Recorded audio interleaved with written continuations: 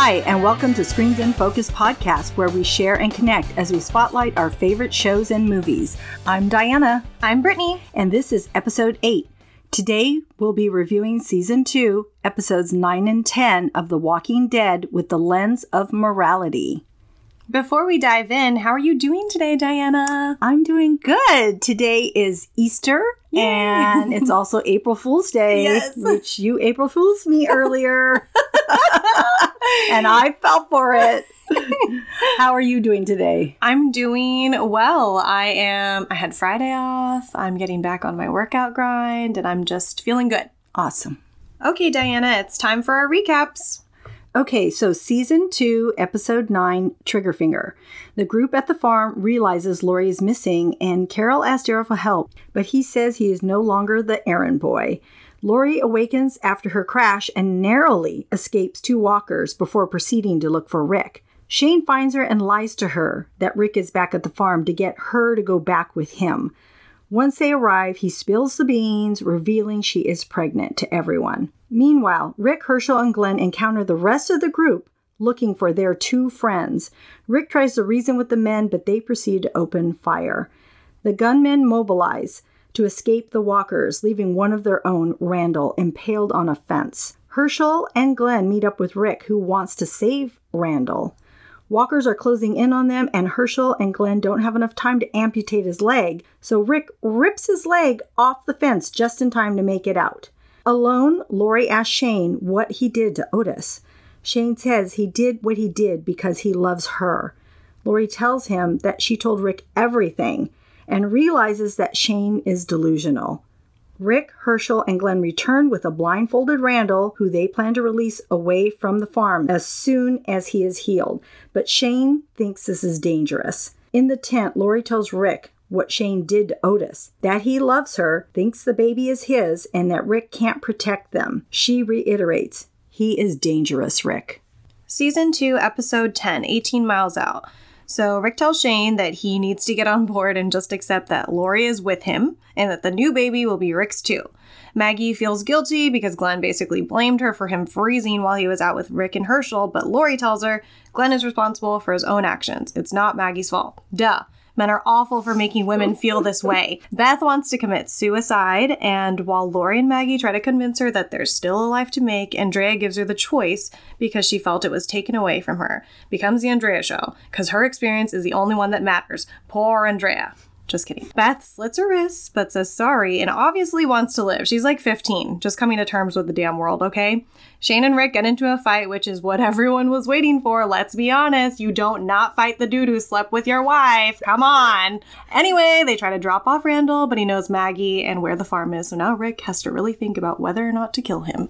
Okay, Diana, so where did you see the theme of morality in these 2 episodes? I see the theme of morality with Rick when he decides they can't leave Randall behind when his leg gets impaled on that fence. Glenn reminds him that Randall tried to kill them, but Rick says he's just a kid. At the last minute, Rick rips Randall's leg off the fence and they take him with them. Once Randall is healed, Rick and Shane drive him 18 miles out, hence the title of the episode, to release him away from the farm, but Shane feels he is a threat and wants him dead. At one point, they begin to walk away, leaving Randall bound up and alive, but Randall says he can't survive on his own and divulges that he knows Maggie, which complicates matters and stops Rick and Shane in their tracks. Randall doesn't realize he just put a nail in his coffin because they are afraid he will meet up with the group and come back to the farm and attack them. Later, Rick says to Shane it is most likely the kid will have to die, but that he needs a night to think about this. Killing a person shouldn't be easy. So Shane is reactive to these types of decisions, but Rick needs to think things through to see if there's any other options and for it to sit right with him. Later on, Lori tells Rick that she is afraid of Shane. He is dangerous and that she thinks he killed Otis because he loves her.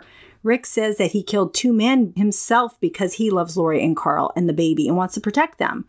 Lori points out the similarities of what Rick just said to how Shane feels about her and feels he will kill anyone that gets in the way, which includes Rick. Rick has a conversation with Shane in the middle of the road when they're taking to dump off Randall. explaining he knows what happened between Shane and Lori and that he wanted to bust his teeth in but didn't, and that it wasn't a sign of weakness. He says he will stay alive to keep them alive. It is his wife, his son, and his baby. So fast forward, Rick and Shane get into a physical fight about what to do with Randall, which really, I think, like what Brittany said, was he slept with his wife. So he was really beating the crap out of him. So the fight accidentally unleashes a bunch of walkers on them, which traps Shane in a bus. The walkers are all over, and Rick contemplates whether to help Shane. But as he and Randall walk off, he sees the two sheriff walkers on the ground, which to me signified to him Rick and Shane's partnership. Mm-hmm. So he goes back and rescues Shane from the walkers, reminds him again that his family is his, and hands Shane his gun. All seems settled for the moment. So the morality check is this. Rick initially saves Randall, but realizes they will probably have to kill him anyways. Rick killed 2 people for the safety of his family and has to live with that. And then Rick had to deal with Shane, who loves his wife, killed Otis, and wants to kill Randall. And he almost leaves Shane on the bus, but can't, and seems to still trust him since he handed him his gun back. So I think that's very interesting because I looked up the definition of morality, and it says, morality speaks of a system of behavior in regards to standards of right or wrong behavior.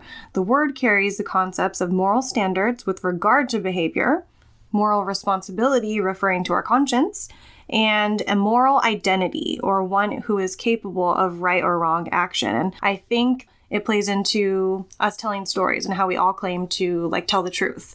With Shane, he believes that it's the truth that what he and Lori had was more than just hooking up. Mm-hmm. Lori believes she was just gaining comfort in him during a troubling time. And this is also why it's hard to rely on only witness accounts of what happened in courts of law, right? There's always some difference of an account of what really happened. It just depends on who's telling that story.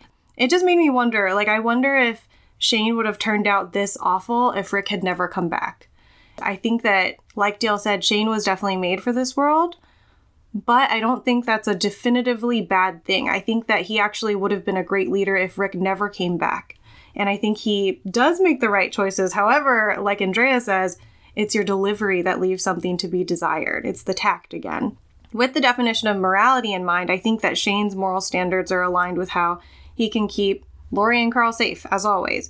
We talked about his motivations before, and I think that even though others may find that his morality is skewed, it makes sense to him because he really is so in love with Lori, and he just wants to keep her safe. He lied to her about Rick being back at the farm because his moral compass leads him to make the choice he thinks will keep her and that baby alive, which you could say the same for Rick, but Lori calls him delusional, like you said, and maybe some people do agree that he is, but I don't think that he is. I think that he feels a moral responsibility to her and Carl, and his identity is tied to them now. He even tells Rick, I didn't save them, man. They kept me alive. Lori and Carl basically gave him more of a defined purpose once this apocalypse happened. Before, he didn't have a wife, he didn't have kids, and maybe he didn't even want them before. When society burned down, it may have kicked a new perspective his way. I also really hate how Rick and Lori both think that Shane is delusional, that he loves her. Rick says, he says a lot, you don't love her. And while I understand that he's trying to make this weird love triangle work, they're totally disregarding Shane's feelings, which are valid. The time he spent with Lori was real to him. And for them to continue making him feel silly for feeling this way, it actually really breaks my heart for him. Everything did happen. Lori and Shane slept together. He comforted her watching the city burn. He kept Lori and Carl safe. Those are subjective facts. None of them are lies. It's just their interpretation of that relationship that is different. Even though we may not recognize it, this is just another story about unrequited or forbidden love. And I think that we've all felt this way at least once. Wanting someone who didn't want us back, or wanting the wrong person and not having any power when it came to your feelings for them. And I think that she knows that it's wrong to be with Lori, but sometimes love just happens. In this case, it was only for him. and she was probably using him, then that tells you a little bit about her moral standards. I also think that morality comes into play when Lori basically tells Rick to kill Shane. That's my interpretation of that scene. I don't know what you thought. Yes, I thought the same. Okay, good. I wasn't crazy. Yeah. I think that her use of power over both Shane and Rick really brings her own morality into question. It really struck me how clever and almost manipulative she can be. I know that she still feels some guilt about sleeping with Shane, but it's almost as if she just wants to be rid of her past mistakes. She wants Rick to kill Shane so that he's not around anymore. So she's not reminded of their relationship, even though the baby is a daily reminder. I think she sees Shane as a problem instead of a person now. And she thinks of Rick as the one to take him out. I mean, you could argue she's protecting her family. I see that, but she feels that Shane is truthfully very dangerous, and we agree with her. He's reckless, impulsive, and emotionally driven. I'm just so intrigued by what she feels is the truth versus how she frames this to Rick in that conversation. She chooses those words very carefully. Which words? When she says, "Oh, so you killed the living to protect your own? Well, Shane is also very dangerous, Rick.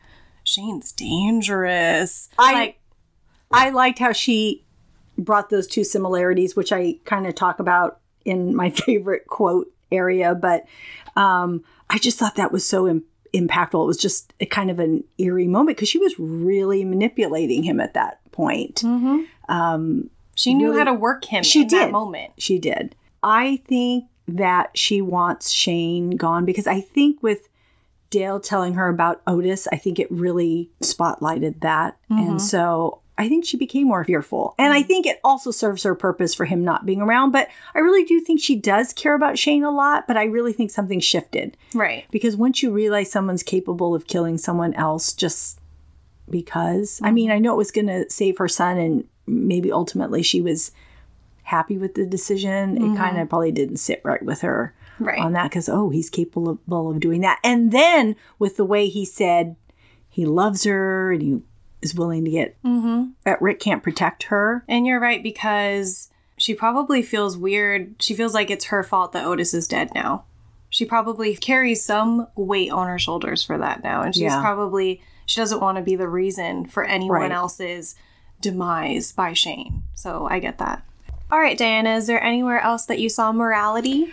Yes, with Andrea. Allowing Beth to make her own decision about her life in the state that she was in wasn't her decision to make. What was worse was the fact that she undermined Maggie with the pretense of helping her.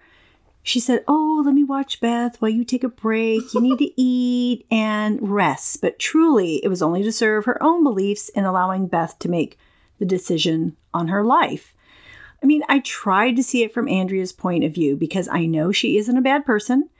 And I think her motivation stems from her wanting to die back at the CDC. She felt that her choice was taken away since Dale opted to stay with her and die with her as a ploy to get her out of the CDC.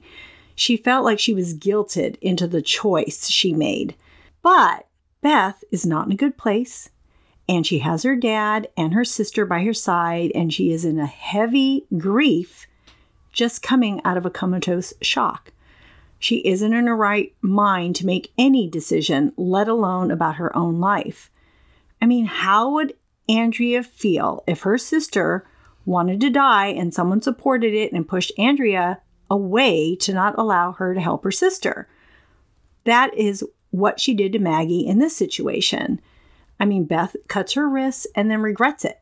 Andrea's happy with the outcome, saying, she made her choice and she wants to live. But what if she succeeded in her suicide and realized she wanted to live as she was dying?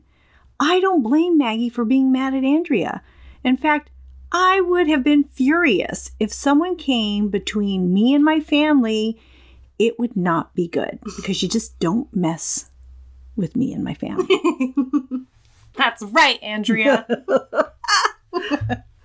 Okay, Diana, did you notice anything else in these two episodes? I did. So Glenn feeling guilty for freezing up and not doing what he should have at the bar. He says Rick and Herschel counted on him, and he froze. He froze because if he died, he knew it would hurt Maggie, so he was being selfish and thinking of himself. Maggie goes to console him, but he is so upset with himself that he pushes her away. He did not like his reaction in the shootout and doesn't want to be that guy. I mean, Glenn was really disappointed in himself. Later on, Maggie talks with Laurie about Glenn and how he lost confidence in the shootout and wasn't focused because of his relationship with her. Laurie basically says, being the woman, you'll be blamed for shit, one way or the other, and that she needs to tell Glenn to man up. That was almost my favorite moment because I just loved what Laurie said. She said, Glenn's a big boy. He's responsible for his own actions and he needs to man up, but never say man up. It never goes well. Yeah, true. Anything else? Yeah, I also noticed how much I love the earlier seasons of the show. Like you mentioned last week. I mean, I really love these characters. They're multidimensional. I like the writing, the directing, the acting. I believe everyone. I mean, I don't agree with all the characters, but I believe them. I think it's so interesting to see the two best friends who are partners and childhood friends go from being that to where they are now. People who are willing to save the people they love with completely different approaches and how that causes such a great divide. I also really love Glenn and Maggie and the relationship. It's so real, it's pure, it's possible, even amongst all this awfulness, which is amazing. The other little thing I noticed was in 18 Miles Out, while Rick and Shane are driving to leave Randall, Shane sees a lone walker in the field. On the way back, Shane sees the same or another walker. I wondered what that signified, and I happened to find a production note on what was intended by that walker. And it was basically that Atlanta and all the big cities were flooded with walkers, but less walkers were found near farms and small communities. The walkers symbolize the growing infection to show that this zombie virus is inescapable, which is terrifying. That is. So I noticed a few things as well. Andrea's conversation with Laurie about privilege. I'm so mad at her. Suffering and loss is not a contest. Just because Laurie has her husband, son, and unborn child does not mean that she hasn't suffered or endured loss. Andrea seems to come from a privileged life before this. Like, she had her family, she went to college, probably had a good job. She looks like she did well for herself. So if we're going off of Andrea's judgment of others, then she actually looks like this is the first time she's dealt with true adversity and struggles. So just because she's pissed off at the world doesn't mean that no one else has it worse, okay? It really bothers me when people try to compete in whose life is worse. Mm-hmm. Like, when you say, I'm tired, I only got 6 hours of sleep last night, and someone says, you're tired, I'm lucky to get 4. And I once went to a motivational speech and there was this woman talking and her 25-year-old daughter died in a car accident and how depressed she was afterwards. Then when she went back to work like a month or so after, she couldn't focus as much and she was making mistakes. And her coworker finally came in and closed the door to talk to her. She said, I feel for you, hon, I really do. But you need to pull yourself together. I know how you're feeling. I just got a divorce, but look at me. Oh my gosh. I know I'm pushing through and you need to as well. I think that everyone's feelings, their stories and experiences are valid. There's no need to make someone feel as if their suffering doesn't count because you think you've been through worse. I don't think that's fair and it's certainly not kind. I think Andrea, while she makes good points sometimes, she needs to check herself and just have that emotional intelligence to be compassionate and open-minded rather than judging everyone, especially Laurie. So that really bothered me. But there was another moment that involved Andrea. I found myself thinking... Shocking. Sorry. And shocker, just to let you know, Andrea wasn't speaking, so of course this moment was even nicer. But I found myself thinking, do people really tell stories like this when their loved ones are in the hospital or they're at their bedside? And then I realized that it was like my cynical, pessimistic self talking. Of course this happens. It's shown in so many films and movies, not only because it's another intriguing effect of dramas, more importantly, it's real life. I loved the story about Beth finding Maggie's birth control pills. Yeah. And because it's so them, like you hear Maggie telling that story and you can imagine that scenario playing out. Right. So I love that even when people are in bad health, their loved ones remember the funny, loving, definitively characteristic moments with them. We think of the good, and I really appreciate that moment between Maggie and Andrea. I want to say real quickly, we always sort of harp on Andrea, but I feel like she redeems herself later on. Just for people listening and that don't know the whole story. So. No, I agree. There are good Andrea moments too. Oh, yes. We just haven't... We haven't reached them yet. Yeah, we haven't reached them yet. Lastly, Rick and Shane notice that there aren't any bites on the dead walkers. They figure they must have been scratched. And fun moment, since we know that everyone basically has become infected and you don't need to be scratched or bitten to become a walker after you die. And I'm trying to remember, is this what Jenner told Rick back at the CDC? Do you remember when he whispered in his ear right before they left? Yes, that people are infected. Cool.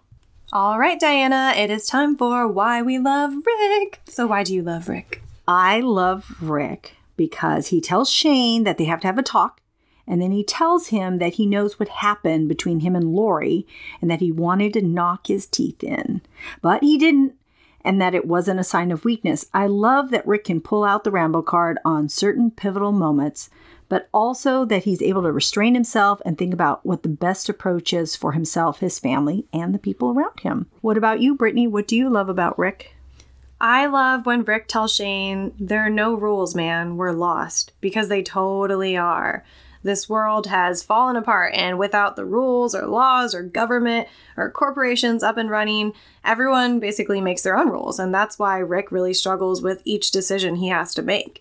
He knows that even though his group is small, every time he makes a choice, he needs to really keep them in mind. He is essentially their government now, and I just appreciate him. Okay, Diana, it's time for What Are You Currently Watching? So, I'm watching, of course, The Walking Dead. So, Season 8, Episode 13, Do Not Send Us Astray. And what did you think of that episode?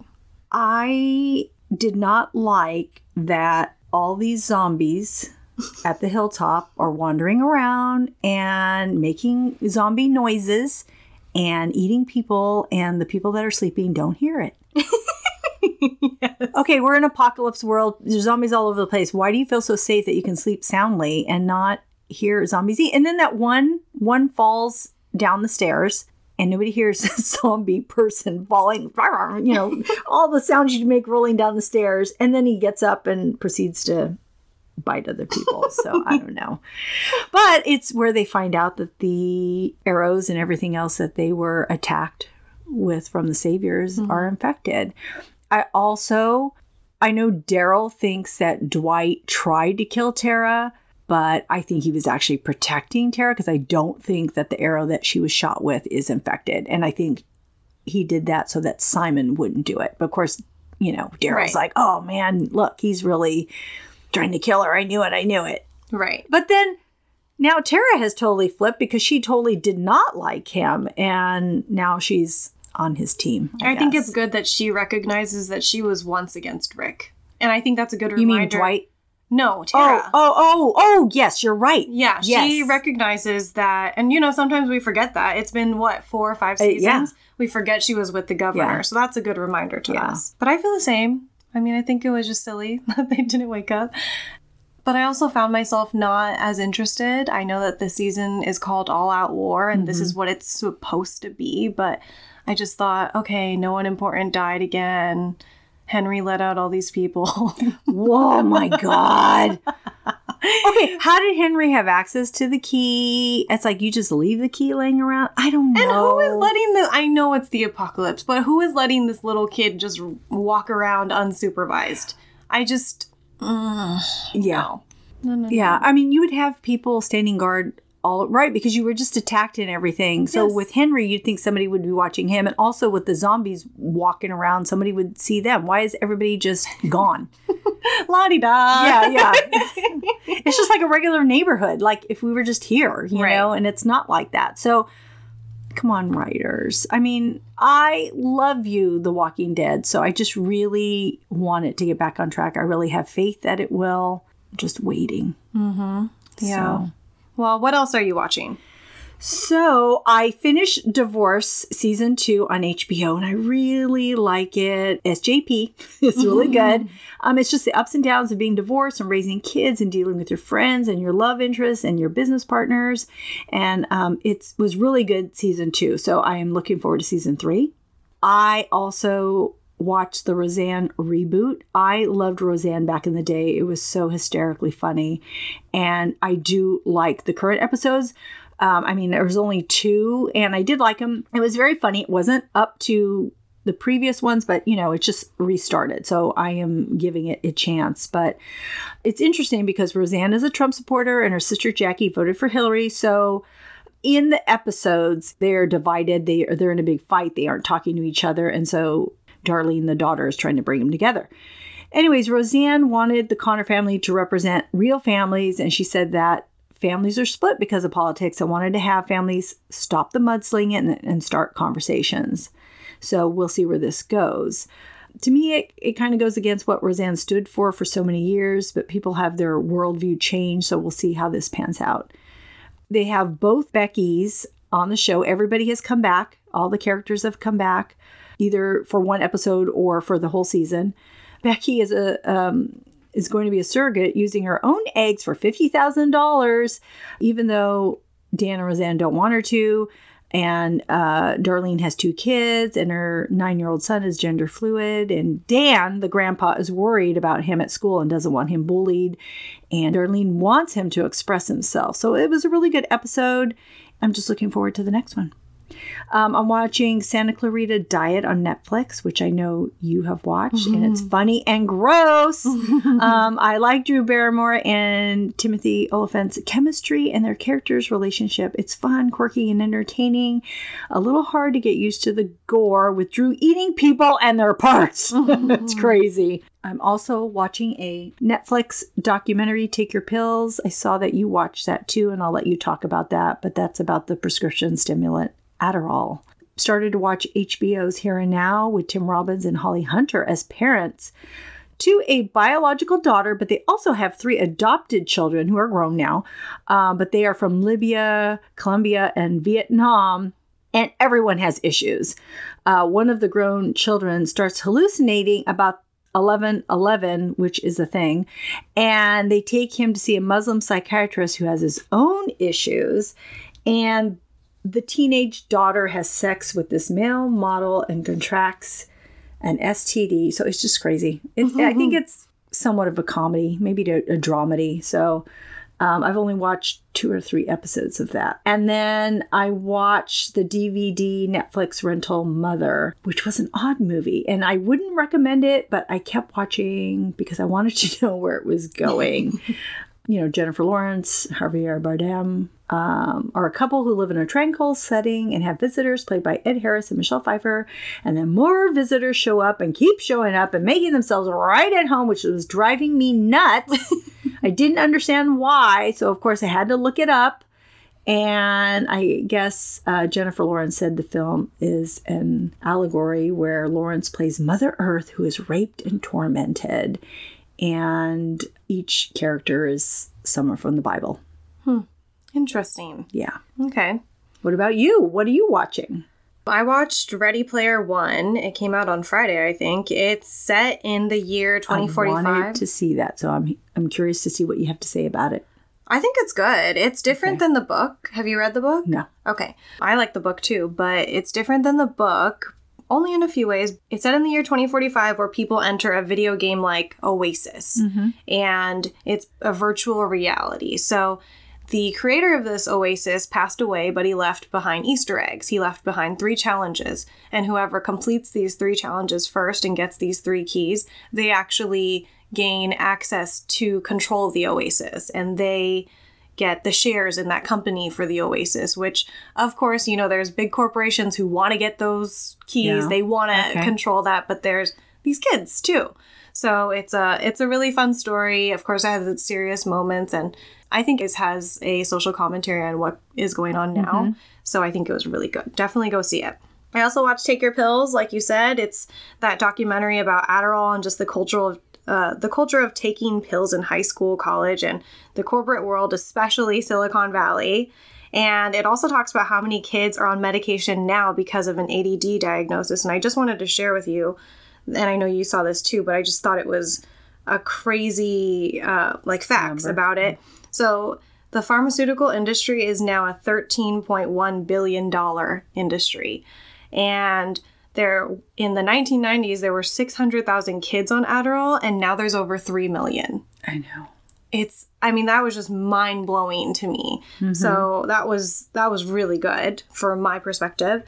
And then... Is that kids or people? Kids under 18. Yeah. And I believe it. I have a ton of friends who are on Adderall. Yeah. A ton of friends who have been diagnosed ADD. So I'm just like, But when wow. they were young? Yes. Okay. Because I think there's a big difference. This movie concentrated on adults taking Adderall. Right. It wasn't about kids. But they do talk about kids. And I think you got to think about kids as kids in high school too, in middle school. And my son was 6. They diagnosed him with ADD. Yeah. And they said, I understand that though. Yeah. That's what I'm saying. But then some people are just like, I just want to take Adderall because I want to do better in college, or I want to, stay awake to do all my work. That's where the problem stems. And that's where I was thinking that the numbers increased. But you're saying it was from... I think what they're saying is kids. Wow. And I think that the documentary did a good job on shedding light on both the positive and negative effects of Adderall. And, of course there's positive to it or it wouldn't be around. But I think that... They didn't do too much positive, though. Well, they showed people thinking it was positive, right? Like they said, people thinking, I got really good grades. I did this. I did really well at work. And people thinking that it made a positive impact on their lives. And it saved them time. It saved them all that time and effort. So I think that they did a good job of showing you that some people do believe this is it's not bad to use this on a daily basis. So that's what I thought they did a good job on. And then I watched The Art of Loving. It's interesting. It's based on a true story. A sexologist fights for the rights to publish her book. She was the founder of the Society of Conscious Motherhood, which dealt with issues like infertility and contraception. And this initiated more openness about sex in communist Poland. And I think she... published her book in 1978. So it was just a different time back then. I also watched They Look Like People. It's an independent psychological thriller about a man who thinks that the world is being taken over by evil creatures. So it's a very interesting exploration of the human mind and just our paranoia with every little thing. The last movie I watched was so awful. I just want to tell people so that they don't watch this. Please don't watch this on Netflix. It's called Honeymoon. It's a foreign film. This man kidnaps his neighbor and brainwashes her into becoming his wife. And although I'm attracted to scary, weird movies and psychological thrillers, this was just everything about it was bad. The acting, the music, the directing, everything. But I just kept watching it to see what would happen, like you said. Yeah. So just don't watch it, please. And I watched 2 TV shows, Requiem. So I almost watched that. I started to watch it and then I didn't. I think you'd like it. So there's this young cellist, Matilda, and her mother commits suicide in front of her. And after this, Matilda starts investigating her mom's life, and she finds that her mom was linked to this missing girl in another city. So it's a very interesting little mystery. And then Tabula Rasa, probably saying that wrong.